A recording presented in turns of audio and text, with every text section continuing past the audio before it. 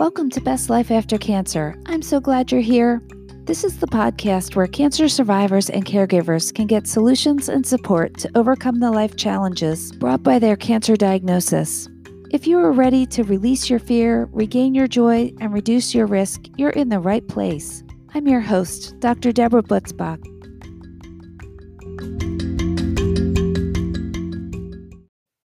You are listening to Best Life After Cancer, episode number 27. Hi friends, hope you're well. When I'm recording this, it is Thanksgiving week. I am off this week, taking a breather from medicine to celebrate my 50th birthday. We almost always travel with our kids, but my husband and I decided to take some time and do something with just the two of us. He is a surgeon, and with both of us in medicine, with COVID numbers rising, it's a good time to pause for a bit, get a bit of a breather, and reconnect.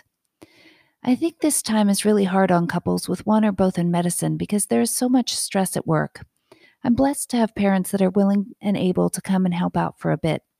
But I wanted to leave you with a podcast, and I thought a gratefulness one was a great idea for Thanksgiving week. There is so much data on a gratefulness practice today, and the benefits attributed to this are rapidly increasing. I want to outline some of the benefits, and then we will go through some of the studies supporting this data. A gratitude practice has been shown to decrease stress, improve falling asleep and quality of sleep, improve interpersonal relationships, decrease materialism in teens, increase generosity in adolescents, decrease the risk of heart disease, decrease symptoms of depression, increase scores in happiness, optimism, and life satisfaction. It has also been shown to increase resiliency and patience and decrease burnout rates and fatigue. In the corporate realm, it has been shown to increase job satisfaction and employee effectiveness. It is thought to be so important that Ivy League institution Yale University is now teaching a class on the science of well-being and happiness. When someone wants to start a gratitude practice, I often get questions what is most effective. What I would say is that what feels best and is the most likely way that you will stick to it is definitely the best. One of the most successful ways seems to be writing a handwritten note once a week to someone, telling them what they have done that you are grateful for. This works whether or not you send the letter, although who doesn't like mail, especially when it's telling you something nice, so I would encourage you to send it. Other ways I think are good as well include journaling with attention to things you are grateful for, a gratefulness meditation. I personally use the Insight Timer app, a counting of your blessings during prayer, or a list that you add 1 to 3 new things onto daily. Finding things daily helps our brain to be on the lookout for good things to write down, which actually trains our brain to recognize good things. This means the more you do it, the more good things you will notice. A quote I found insightful is from Martin Seligman. When we take time to notice things that go right, it means that we are getting a lot of little rewards throughout the day. So what should you be focusing on when starting a gratitude practice? The things you are grateful for can be small or large, and in fact, it seems beneficial to look for both. Things on a global scale, big things in your life, but also tiny things like a warm breeze, a perfect flower, or a loved one's smile. One thing that seems clear, this shouldn't feel forced. If you tell yourself you have to find 5 things every day, and then berate yourself when you can't find them on a really rough day, this can backfire. Let's go into a little bit more detail about how a gratitude practice helps in our lives. One reason it is thought that gratitude helps with our experience of life is that it gives a sense of coherence, how confident a person feels about life's circumstances. It affects the degree people feel optimistic and in control of future events. In part, this may be through changing our perspective of what is important, seeing what truly is important. It may bring clarity to what we want more of, and what we can cut out of our lives without guilt. I wonder if part of all this is that life is a bit of a self-fulfilling prophecy. If we are more optimistic, we often are actually creating a better life with our thoughts and actions.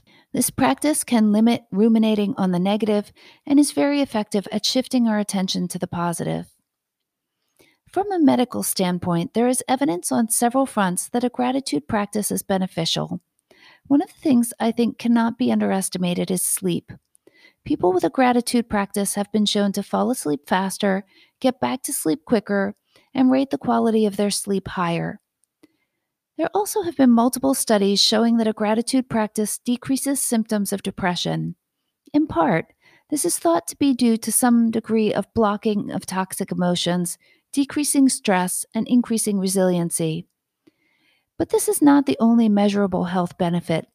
A study was done by Paul Mills at the University of California, San Diego, looking at people with pre existing heart disease. Surprisingly, those who followed a gratitude practice had better health and measurably lower levels of inflammation, which affects blood vessels especially. It is clear how this benefits adults and older people. What about children and teens?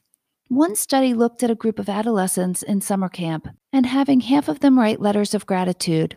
In this study, the kids writing the letters were found to have significant decreases in materialism and increases in generosity. A second study of high school students asked to keep a gratitude journal had the very interesting side effect of the students eating healthier diets in addition to having better outlooks. It seemed that gratefulness led to wanting to treat their bodies better. A 2017 study by Wong and Brown divided students into 3 groups. It had students either write a letter of gratitude, reflect on their thoughts and feelings about a negative experience, or do nothing. The group that wrote the letters had significantly better mental health scores at 4 and 12 weeks, even if they did not send the letters. So we see improvements in adults and children. What about in the workplace? Charles Schwab initiated a gratitude practice company-wide. The results showed that there was an improvement in job satisfaction and employee effectiveness, even if you require people to do it, meaning not just suggesting it. This surprised me because I thought if it was forced, it would backfire and actually make people less grateful. But surprisingly, even when you direct staff to do it, it seems helpful. One of the things I found interesting is a bit of information on why this works. You may recall from prior podcasts that our brains are wired to seek pleasure and avoid pain. Things that create pleasure cause the release of a neurotransmitter in our brains called dopamine. Giving and receiving gratitude has been shown to increase the release of dopamine, effectively releasing a shot of feel-good hormone. Our brains love this chemical, so it makes sense that the more people do this, the better they feel, and the more they want to do this. Interestingly, this is the same chemical that we get from eating foods with sugar, having an alcoholic drink, shopping, and other activities with downsides to them. If you follow my weight loss work, you know that dopamine plays a big part in some of our bad habits. So it is really awesome to find another place where we can get a dopamine hit from a source with no downside to it. It seems like all of this gratitude stuff is pretty new and a bit woo, but thoughts on gratitude go back literally hundreds of years. In 1759, philosopher David Hume said, "Of all crimes that human creatures are capable of committing, the most horrid and unnatural is ingratitude." I thought this was a very bold statement, but pondering it, I thought about what would happen if, as a society, no one was grateful. I think it actually might be more devastating than if murder was more prevalent. Can you imagine if no one did anything for anyone else? That would be the result of no gratitude. This is sort of mind-blowing for me. The answer to why this statement really is true seems to me to be in the data that gratitude improves prosocial actions and strengthens relationships. There's evidence that gratitude increases helping behaviors, meaning people doing things for other people. Grateful people help the people who helped them and strangers in similar amounts. In fact, it seems that reminding the people who helped them doesn't drive them to help the people who helped them more. It drives them to helping other people more. From the standpoint of medical personnel and the public at large during a pandemic, gratitude has been shown to reduce burnout, decrease fatigue, and increase resiliency. At a time when many physicians and nurses are in the midst of the greatest challenge of their careers, focusing on gratitude daily could help to alleviate some of this.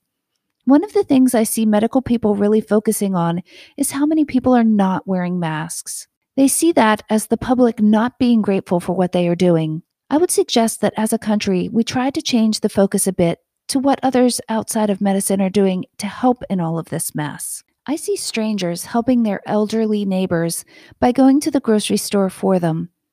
I see people making and giving away masks by the dozens. I see many, many people thanking those of us in medicine for what we are doing.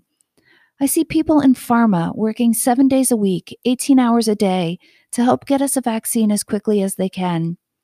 I see so many people choosing to stay home, not go to bars, not get together in other people's homes, and I am grateful to each and every one of them. In terms of the population at large, looking at what others are doing with gratitude could help to reduce some of the pandemic fatigue, which seems to be leading to more risky behaviors as people just get worn out by all of the restrictions. Finally, in a country that has seen so many issues race, politics, climate, and nature related a gratitude practice has been noted to increase our patience, humility, and wisdom. I think all of us in the world could use a bit more of that in this day and age. This Thanksgiving week, I encourage all of you don't just look for things to be thankful for today. Consider making this a way of life for your long term health and well being. Take care, my friends. I'll speak with you soon.